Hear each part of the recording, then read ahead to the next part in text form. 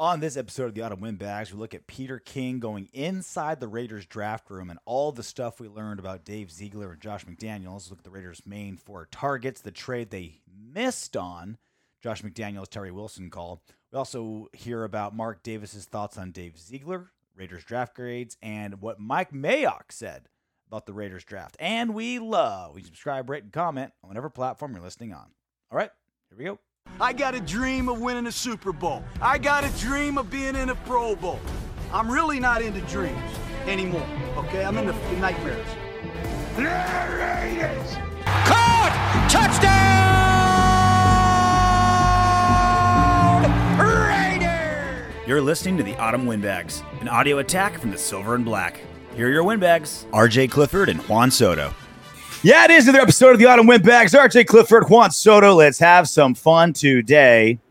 I feel like every single show, Soto, your broadcasting skills go up a notch every time. Okay. And now you've gone even far beyond the on-camera stuff. Now it's like your directorial stuff is working great.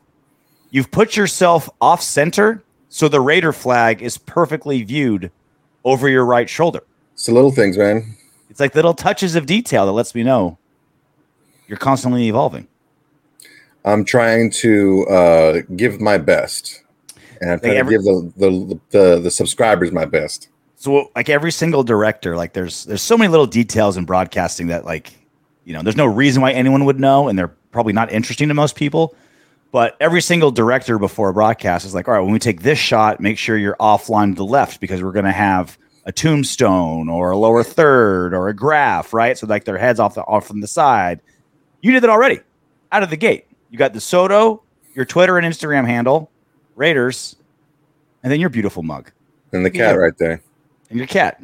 More room for the cat action. We should call this the pussy cam. There it is. So they can see the right cat. There he is. We could probably start charging, but I don't think we get a lot of repeat business.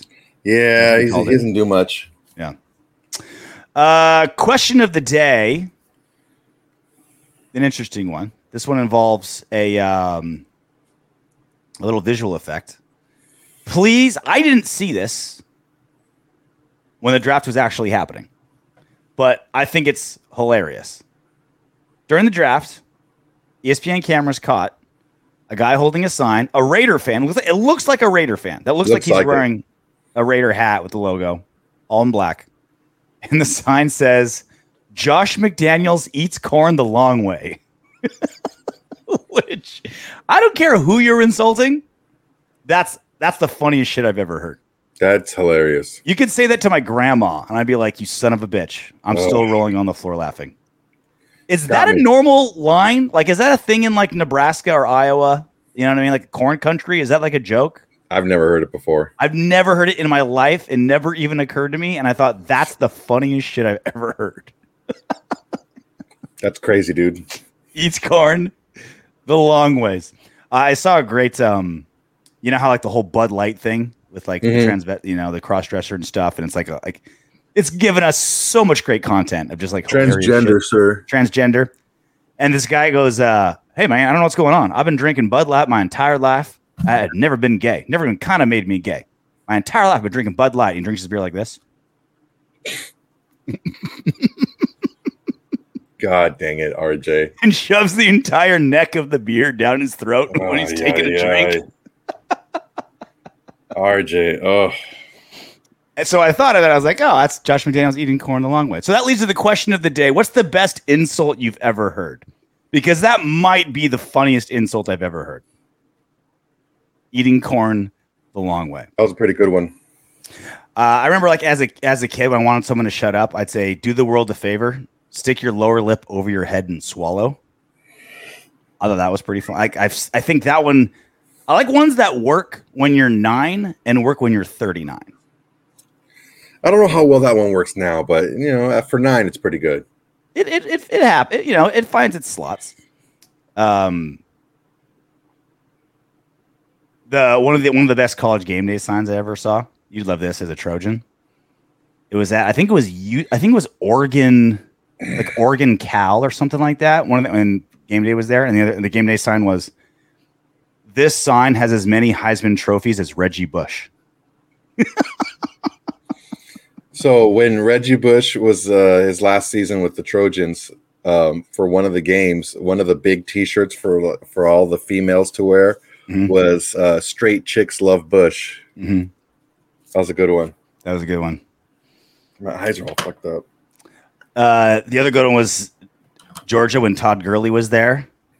They wear these like pink shirts that said "Gurley Boys" on them. Like all the dudes who wear it, it'd be like this like Gurley. There's a lot of creativity in college. I'm telling you, man. Like when you're on a college, there's no better place for creativity than a college campus because you've got a lot of time on your hands, right?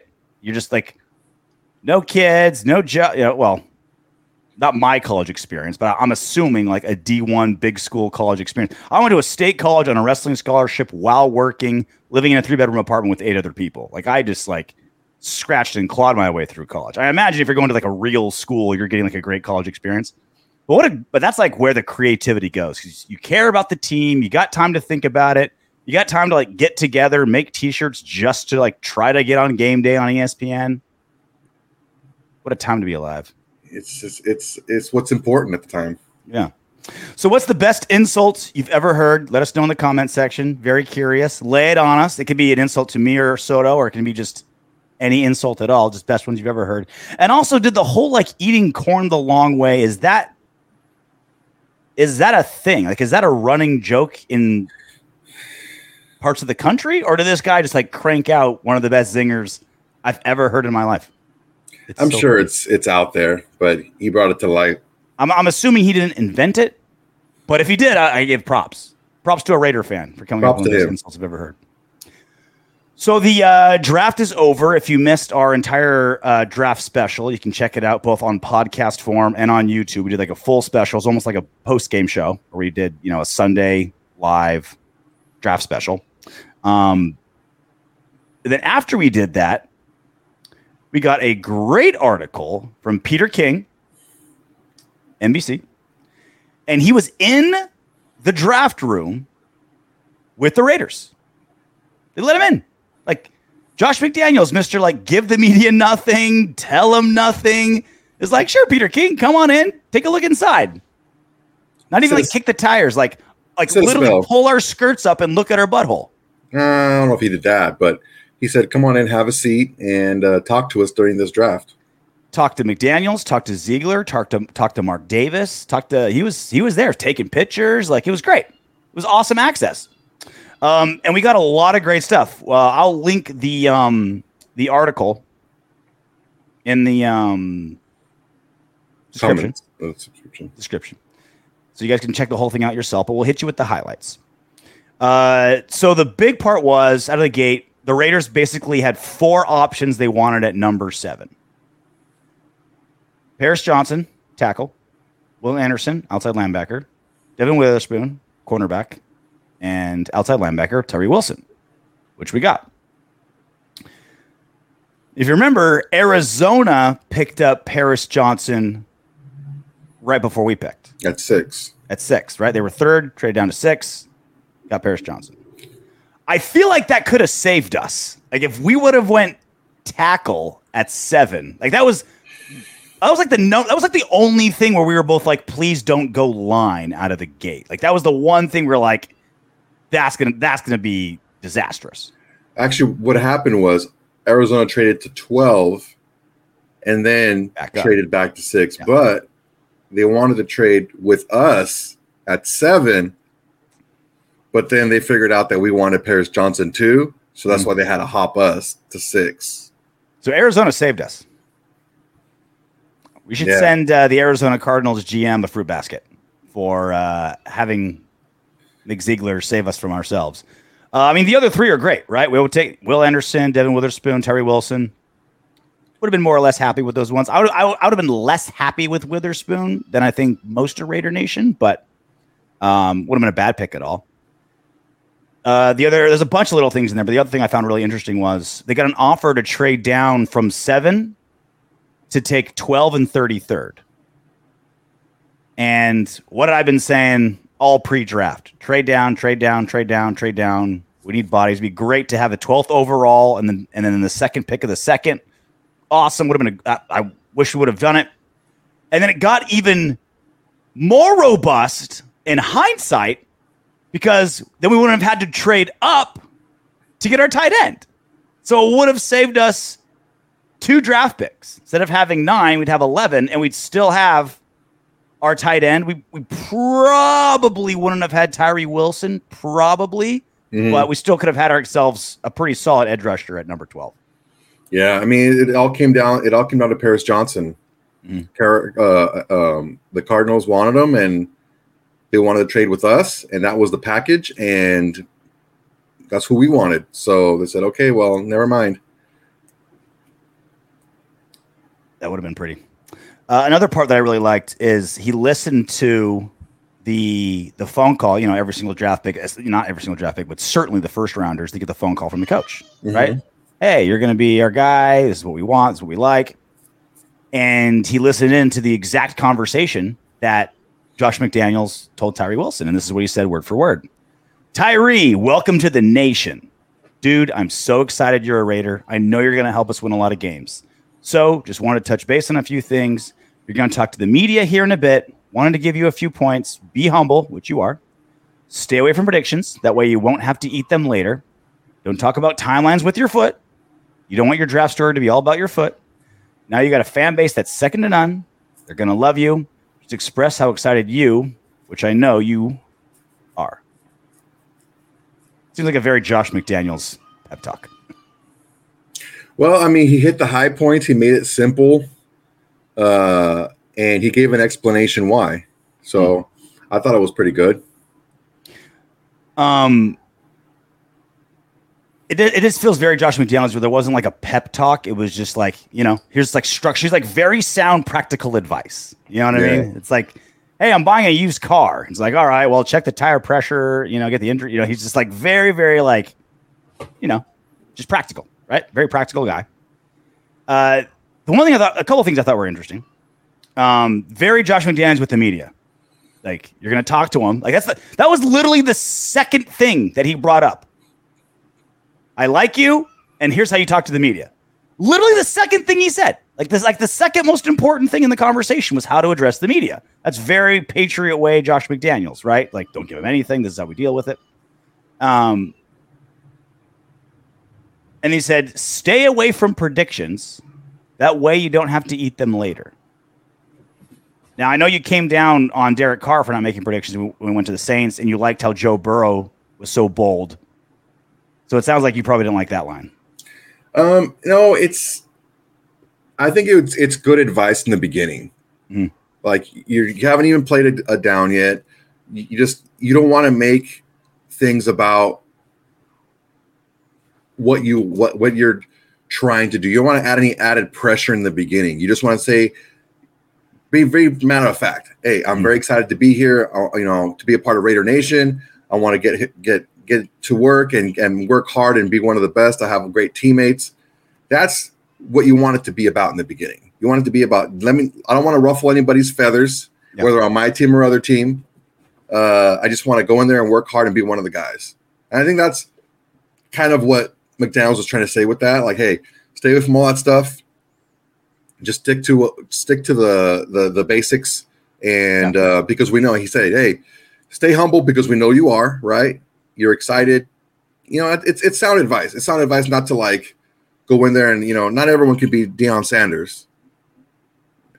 Yeah. I think it kind of fit Tyree Wilson too. Like it would have been funny to see Tyree Wilson be like, yeah, I'm going to lead the league in sacks. I'm going to do X, Y, Z. Like that would have gotten me jacked and excited. But that's not like his style really. I guess that also kind of fits why I think Josh McDaniels wanted him as well, where he's kind of, Josh McDaniels type guy, like head down, do your job, speak softly, carry a big stick. Yeah. Type of thing. The other one too is he said, don't talk timelines with your foot.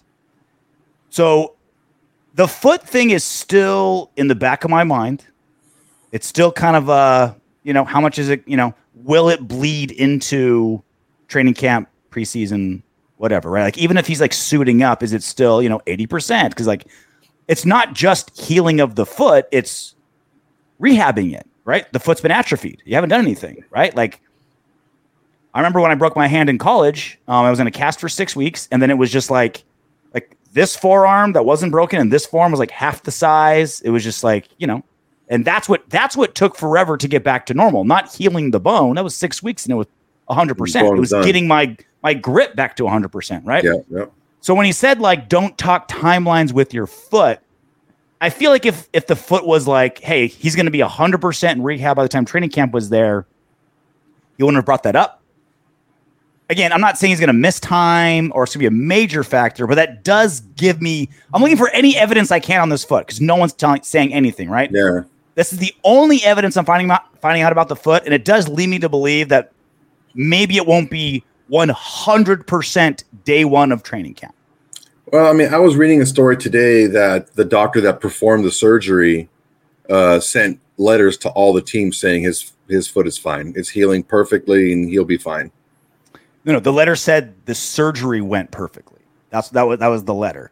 And also, like, you're getting paid by that guy. Like, of course, the guy the doctor I am paying is going to send. Again, I'm not saying that the surgery went awful. I'm not saying the pig was awful because his leg is mangled. I'm not saying he's going to be in crutches. Like, that's not what I'm saying. I'm just saying the tiny little pieces of evidence that we've seen have led me to believe, all right, maybe it's not 100% quite yet, and it's something I'm going to keep following as the season goes along, right? A point of like a checkpoint to come back to later. Yeah, the first day of camp, I'm going to zero in on when he's running, right? Is he doing drills? How fast is he running? Is there a limp? Like, it's I'm just going to keep an eye on, right? I hope all the beat writers that are there are, all right, let's keep an eye. It's something to keep an eye on.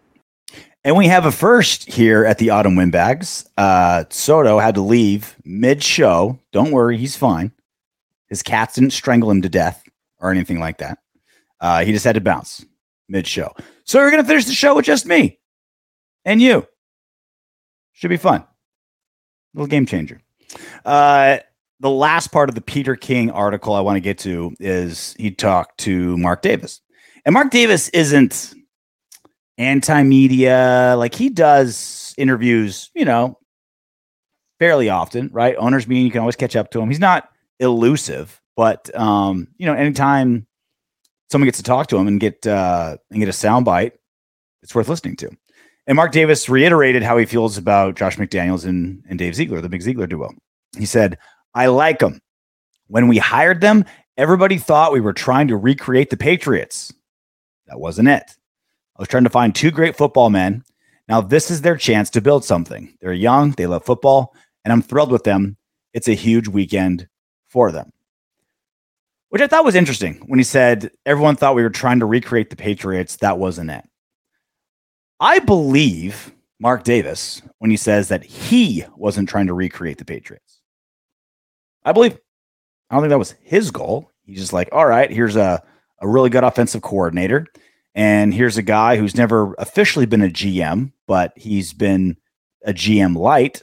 And there's a franchise that looks like it's been handled. It's been GM'd well. But this is the thing.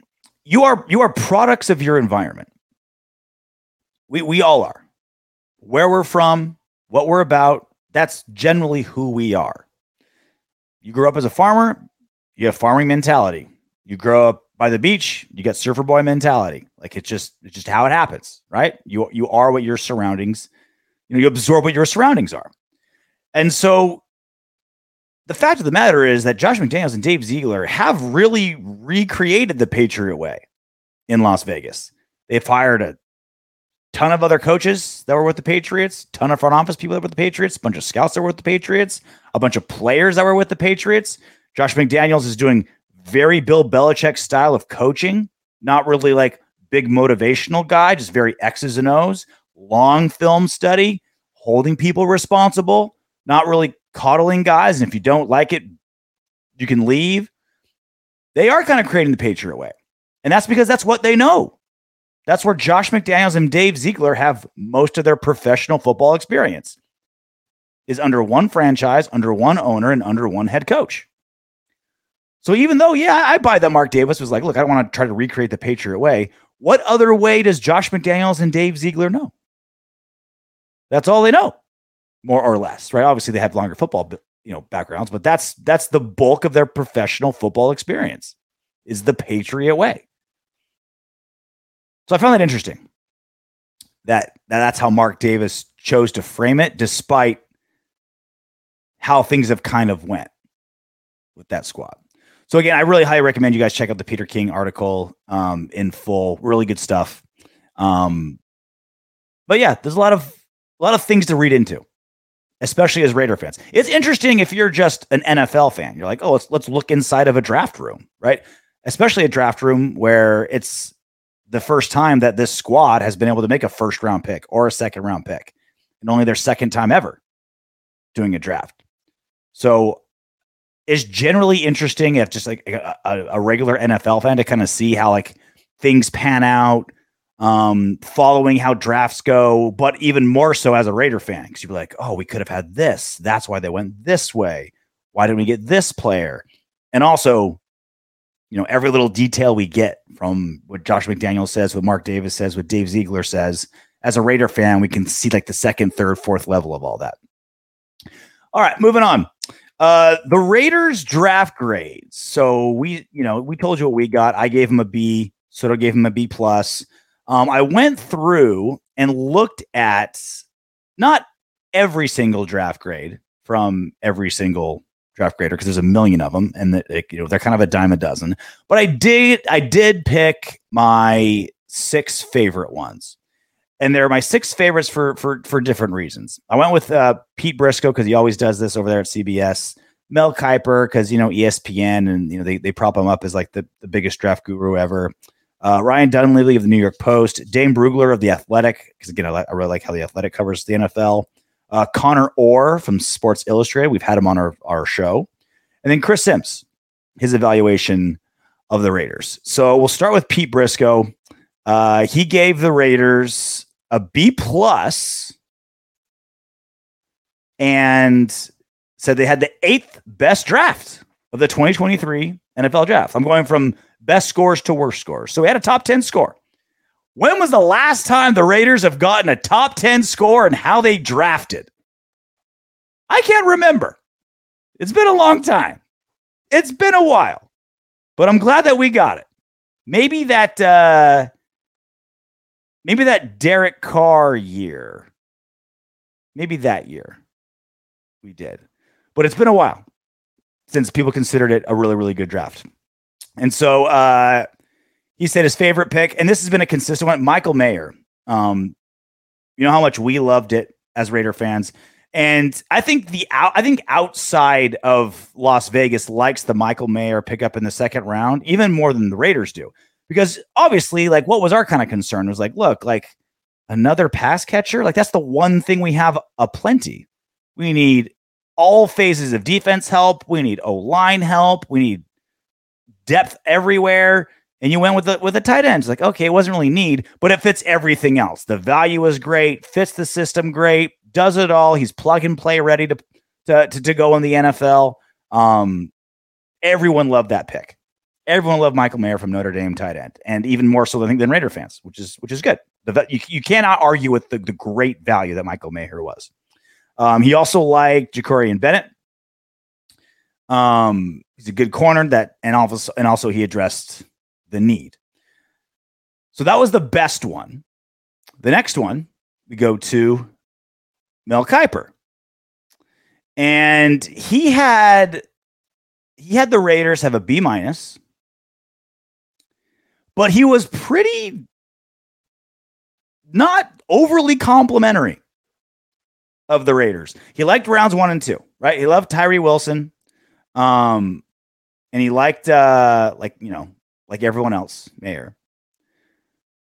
But he also thought like kind of the rest of the picks were reaches, which I thought, look, I think maybe some of those picks were like poorly timed and maybe we could have addressed other things that I would have wanted in somebody else. But I didn't think many. I thought value wise, pretty much all of our picks were more or less in line with what the value of that spot was. We didn't like overly reach. Mel Kiper says there was a lot of reaches. Melkiper said, I had a 5th round grade on defensive tackle Byron Young, who was picked 70th. 6th round grade on quarterback Aiden O'Connell. We got him in the 4th. The very last pick of the 4th, but still the 4th. Wideout Trey Tucker went around early. I like the choice of safety Christopher Smith, but his tape is much better than his measurables. And I don't know if he'll ever develop into a starter. So, yeah, he liked 1 and 2, but everything else he was kind of whatever on. But he still gave him a B-. The New York Post, right there in the middle, also a B-, but 15th. The analysis from the Post was drafting Mayer.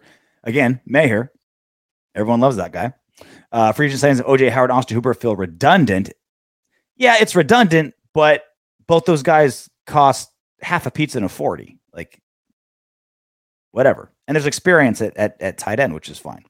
It is surprising they did not target offensive line or cornerback early. No, it isn't surprising they didn't target offensive line because we don't need that first round help at offensive line. We need first round help everywhere else. Wilson never had more than 7 sacks since coming off a foot injury. Risks for a franchise with too many first round whiffs. So again, B-. That's a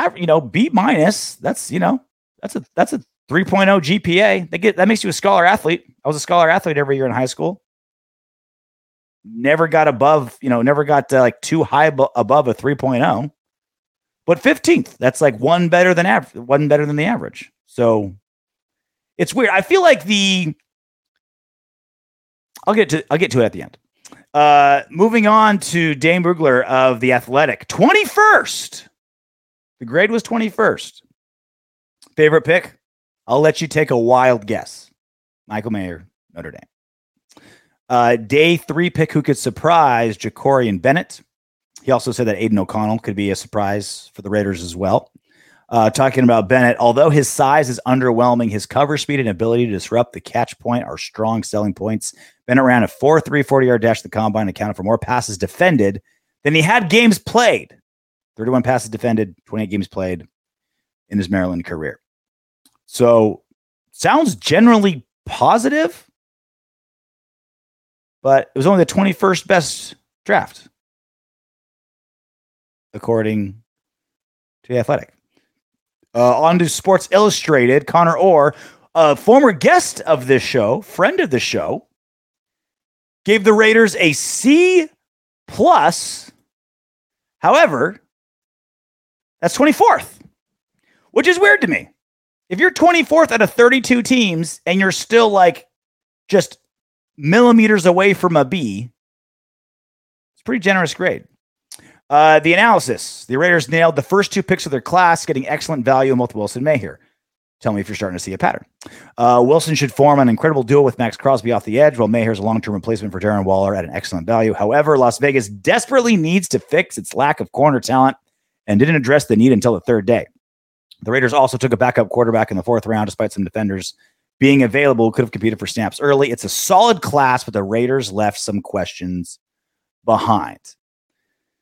Last one, Chris Sims. Now, Chris Sims, everybody else, they either rank the class 1 through 32 or give it a grade, A through F.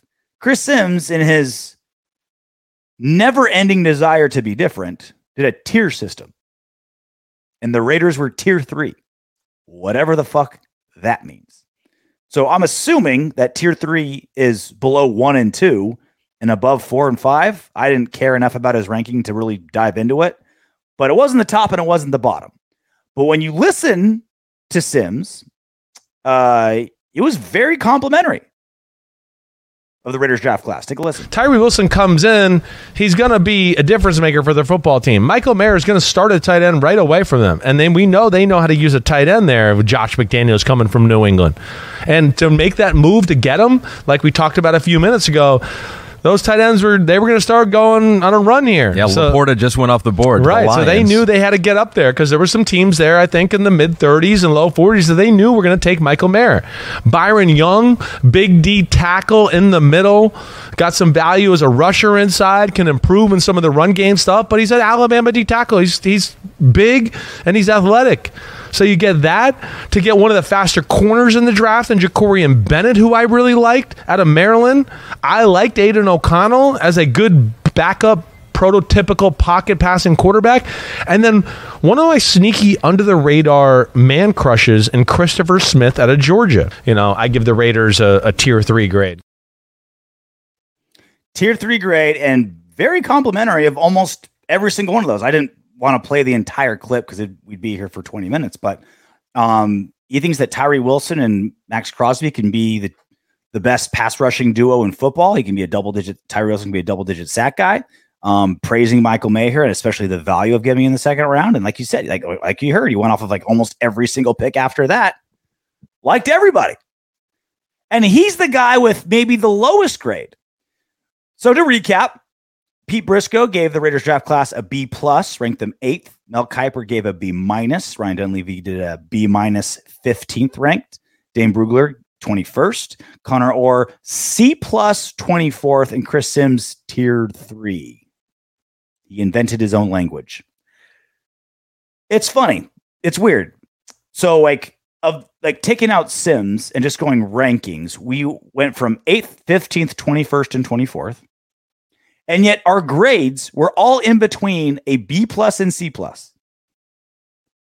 So when the experts rank this draft class for the Raiders, it is a wide swath from the 8th best to the 6th worst. 6th worst? 8th worst. Yeah, 8th to 8th, right? 8th best to 8th worst. 8th worst, right? So no one is heaping praise and saying it's like, the best one ever. No one's dumping all over it saying it was the worst one ever. But it's literally everything in between. And a lot of mostly just in between, just kind of middle grade. 8th to 24th. However, the grades were only C+ to B+. I just feel like these grades, when you ask someone to just ramble on or say what they're thinking, they generally try to be positive, right? They generally don't want to ruffle any feathers. Specifically, these writers, a lot of them, they want to have connections with GMs, coaches, players. They have sources they want to keep happy, all that kind of stuff. I don't think Briscoe gave any grade below a C. And I don't think Sports Illustrated with Connor Orr only gave 2 or 3 below a C. There has to be some Fs in there. There has to be some bad picks. But unless you corner somebody, you see it all the time with really good interviewers. Really good interviewers, when you hear them, they'll say things like they want yeses and nos. They want specifics. The way they make their questioning kind of corners you to give you a real answer. The wimpy interviewers are the ones that say all right, the game on Sunday, tell me what you think about that. How do you feel about this? That's just kind of giving them an open end to ramble and give you whatever answer they want. And there's a place for that, right? Sometimes you just generally want to know their thought process, and then you kind of corner them later. When you give these guys a chance to just grade, it's almost always positive until you force them to rank. Once you're ranked, then you're like, all right, we can't, there's 32 teams. We can't say it's a 32-way tie for first. You've got to start ranking them a little bit, right? And so even though the grades were all good, the rankings kind of force them to put them where they want. So I like the ranking more than the grade because you're forcing them to be in a hierarchy, right? The 32 NFL teams are all really good football teams. They're all really good at football. They're all spending hundreds of millions of dollars on talent, millions of dollars on coaches, giant facilities, armies of scouts and personnel and all this shit, medical teams, trainers. They're all really good football teams. But at the end, you rank them 1 to 32, right? There's only one champion. Only so many make it to the playoffs. There's only 8 division winners. There's 8 division losers. That's why we have rankings. That's why we force people to say, all right, you're good, you're bad, because that's where you're ranked. That's what you earned. And I feel like we kind of got that with draft grades. Everyone wanted to be really, really happy. And yet when you start ranking, you find out where people think you are. So the Raiders, a couple themes with how the Raiders were graded. Almost universal love for Michael Mayer at 2, which I understand. Again, as a Raider fan, the only thing that kind of I didn't like about that was another pass catcher when we have so many other needs. That's a very high draft pick. But love the value. Love the player. Love the value. Kind of. I wouldn't say McZiegler was forced to take him, but pretty close, right? And they did draft up to get him. They did trade up a little bit to get him. Almost universal positivity with our first round pick, Terry Wilson. And then it was just way up in the air after that. Way up in the air after that. Some people thought things were reaches. Chris Sims loved basically everybody. There was Mel Kiper didn't like how certain spots weren't addressed. So I think even though the rankings and the grades are all over the place, this draft has almost universally from the outside looking in been looked at the same. 1 and 2 were great. Everything else kind of up in the air. And I think that's fair. I think that's fair. I haven't seen an analysis of this draft that's been terrible. Like if they give a really bad draft grade, it's because, they didn't really address massive positions of need until way late with guys who might not even make the team. When I see people who grade them really, really high, it's because the most important spots, rounds 1 and 2, they knocked them out of the park. And they were good picks. The ones that matter the most are the ones they got the most right. So it's weird. Like you can, depending on what you find most important in the draft, I think depends on where you rank this draft class. But the analysis has been more or less spot on from everyone I've seen. And it's nice to see, right? Because normally the Raiders get the shit end of all this stuff. Another thing to check out, Mike Mayock was on the Chris Long podcast. I hadn't had a chance to listen to the whole thing. I listened to chunks of it. Thank God our great buddy Sanjeet T listened to the whole thing and put down some notes for us. Here's his 6 biggest things that he got from the Mike Mayock interview with Chris Long. So why do we keep kind of going back to Mayock? Because so many things happened back in the Mayock Gruden years that we have a lot of questions about, and that still affects us today. Like we're still eating the dead cap of guys that they've brought in. We're still kind of learning why did Carr do this well and that poorly? Why did they go to Bisaccia? Why do they go to Josh McDaniels instead of Bisaccia? Like this isn't just living in the past. These are all things that affect us right now today. And all those things help explain what Mark Davis's mindset is. Like, why does he make the decisions that he makes? These are all things that affect the Raider Nation. So that's what we keep analyzing it. One of the things that Mayock brought up, he said, Mayock said John Gruden had the final say in everything when it came to drafting. We knew that. It's not so much what's the hierarchy, it's how much. It's like anything, right? Like a CEO is responsible for everything that happens in his corporation. Now, is he the one wheeling and dealing on an acquisition? Like it was his personal baby? Or did he have his CFO and legal team handle it and he just kind of oversaw it from above?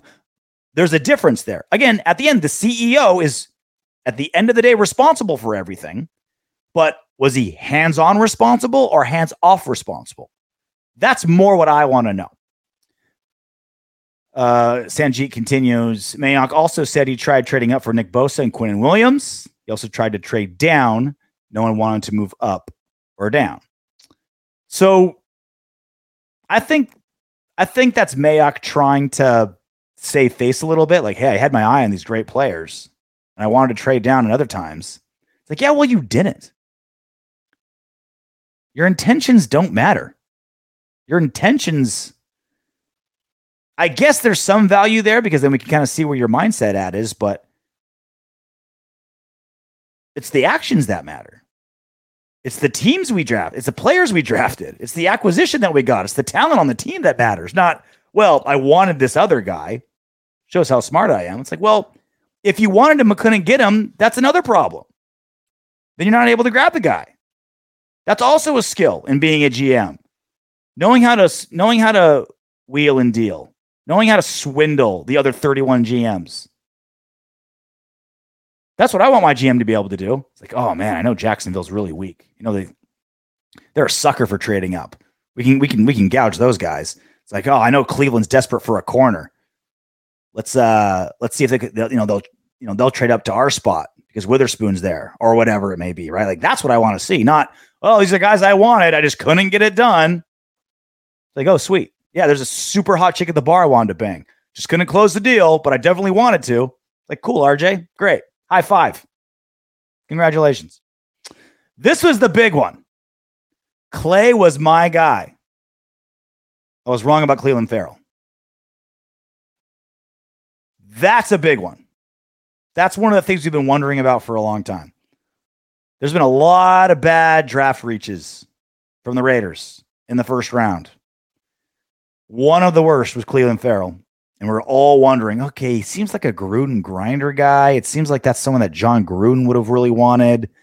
You know, football family, military family, hard worker, just, you know, kind of not that skillful, not great tape, but man, he's a Gruden grinder, so let's grab him. I kind of felt like there was John Gruden stink all over that draft pick. Apparently it was Mayock. Swing and a miss. Mayock. And props to Mayock for admitting it.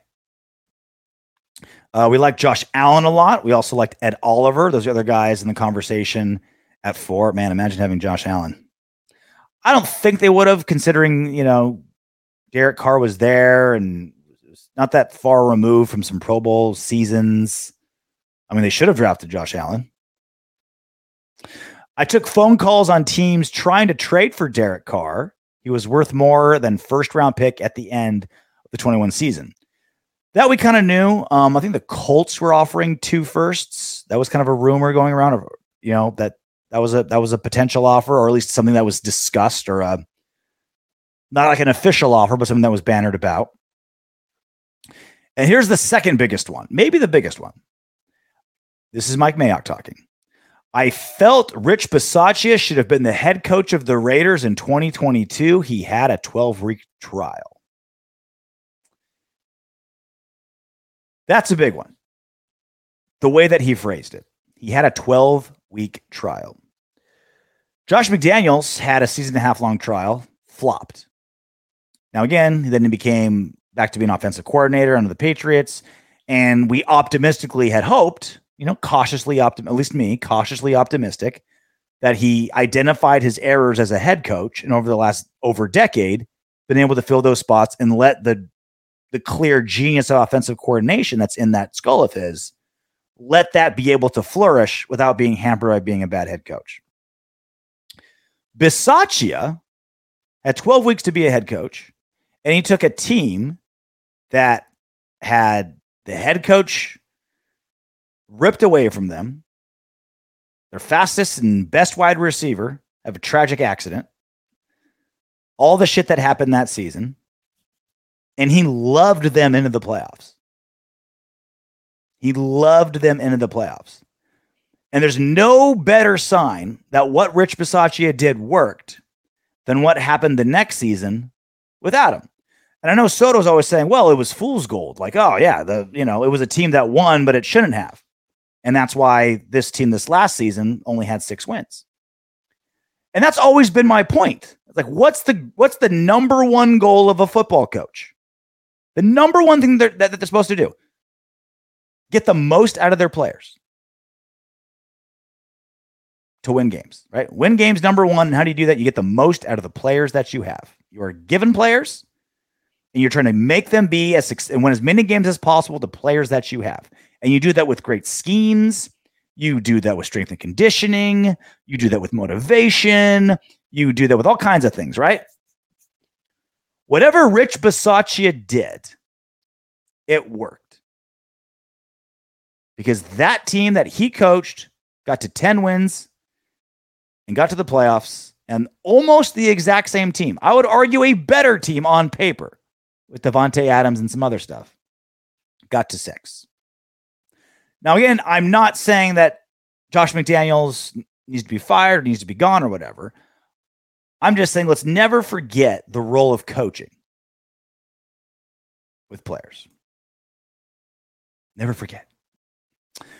All right, what up, Windbags? R.A. Wilson. Dude looks like Granny's dining room curtains. We never officially discussed Tyree Wilson's draft suit. I don't feel like we really dove into it because when we did the live draft pick, we were just like, Oh my God, we didn't shit the bed. Oh my God, we didn't do a giant reach. Oh, it was just like absolute relief. Like we're just trying not to faint when we got that draft pick.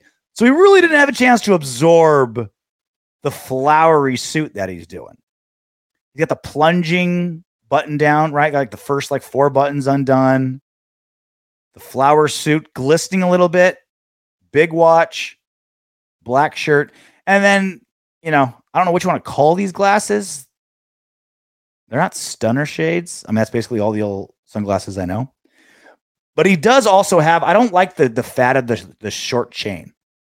The necklace that's short. I want you to be able to get your thumbs up and like hold up your emblem, but they like doing it tighter. It's like, all right, whatever, kids these days. And I'm just an old man. These kids these days with their hip hop music and diet sodas. But I thought it was by like draft status, because these guys like love to, stand out. I think it stood out without being outlandish. You know what I mean? Like you don't want to be like the Met Gala. You don't want to be Jared Leto walking in on a cat suit, but you want to be flashy. You want people to remember you. You want to make a statement when you make an entrance. And I feel like that did this, I feel like mission accomplished a little bit in that realm. Look flashy without being like loud. You know what I mean? You don't want the suit to be bigger than the moment, but you want it to stand out. I think it did. Next one, Unholy Roller Raider. Frankie Mosqueda. That's a long name. Again, Tyree Wilson. Those long arms on both ends will literally make up for being a half second too slow at getting to the quarterback. Crosby and company were split second from second to the quarterback many times. We got to get to the quarterback this year. No more excuses. You're right. We got to get to the quarterback this year. We got to. We need those sacks. Lord knows that the DBs weren't really addressed. The linebackers weren't really addressed. The strength of our defense, if there is a strength, is the defensive line. Max Crosby is one of the most underrated and best defensive players in football. Tyree Wilson has a chance as a rookie with how high he's drafted to make a statement. And Chandler Jones started to gain a little momentum last season. He's still way overpaid and not what we were promised. But he's not a bad defensive end. He's not bad. He's just way overpaid for the position that he's at. So this has always been the thing. I've talked about this multiple times. The pressures are so important, and it's the best metric for consistently getting to a quarterback. Max Crosby, he doesn't have the same sack numbers as some of the elite defensive ends, but he has the pressure rate second to none. He's a great pressure rate. And that's just as disruptive. If I can get the quarterback to move out of the pocket or throw a little early or, throw a bad pass, disrupt his rhythm. If I can get in the backfield real quick and disrupt, make the running back have to cut 3 yards in the backfield instead of, at the line of scrimmage, I'm disrupting. And that's a better gauge of overall disruption and play of a defensive end. We've seen it a million times, right? Unique Ngakoue is going to get you double-digit sacks every season. Every season, Unique Ngakoue gets you double-digit sacks. And nothing else. Nothing. He had like 28 tackles with the Raiders, playing almost every down. That's nothing. But he had like 11 sacks. But that's all he does. And that's why he keeps making millions of dollars. Chandler Jones, 2 seasons ago, like the season before he came to the Raiders, he had like 5 sacks in one game. And so his total was like 10 or 11. Everyone's like, oh yeah, he's a double-digit sack guy. He's like, no, he just got a really bad tackle against him in one game. And it made it look like his season was better than it was and that he's a better player than he was. Having a ton of pressures is the best gauge to say you are consistently disrupting football. You are consistently doing your job by getting those pressures because it's less fool's gold of a stat. Now, again, you still need to get those sacks. Max, you're top 5 paid defensive end. Tyree Wilson, you're 7th overall in the draft. You guys need to get those sacks. You guys need to deliver. Absolutely, you're right, Unholy Roller Raider. But don't ever forget, I would much rather have signed to a long-term contract. I'd much rather have a defensive end, first-round pick going into his rookie season, someone that has a ton of pressures more than anybody else, than someone who has a bunch of sacks and a minimum amount of pressures. I would much rather have the pressure guy because they are more consistently playing good defense, more consistently disrupting the offense instead of just, again, sacks are amazing. They need to get them and they're splashy. They destroy drives. But I'd rather you, instead of destroying one drive a game with a sack, I'd rather you have 10 pressures a game and disrupted 10 plays. Much better. And because I'm down for some shameless, complimentary what up windbags. Sham Kinnison, you guys are the only up-and-coming Raiders sports podcast I can tolerate. Not even just tolerate. You both back up your statements with actual logic and reasoning. Also, you both have a good chemistry together as commentators. Keep up the good work, and don't be flip-floppers or make ridiculous statements and backtrack on them the very next day like the retards that attempt to be Raider sports podcasters. And yes, I am talking about all of them except for one, but I don't remember the name of the cast.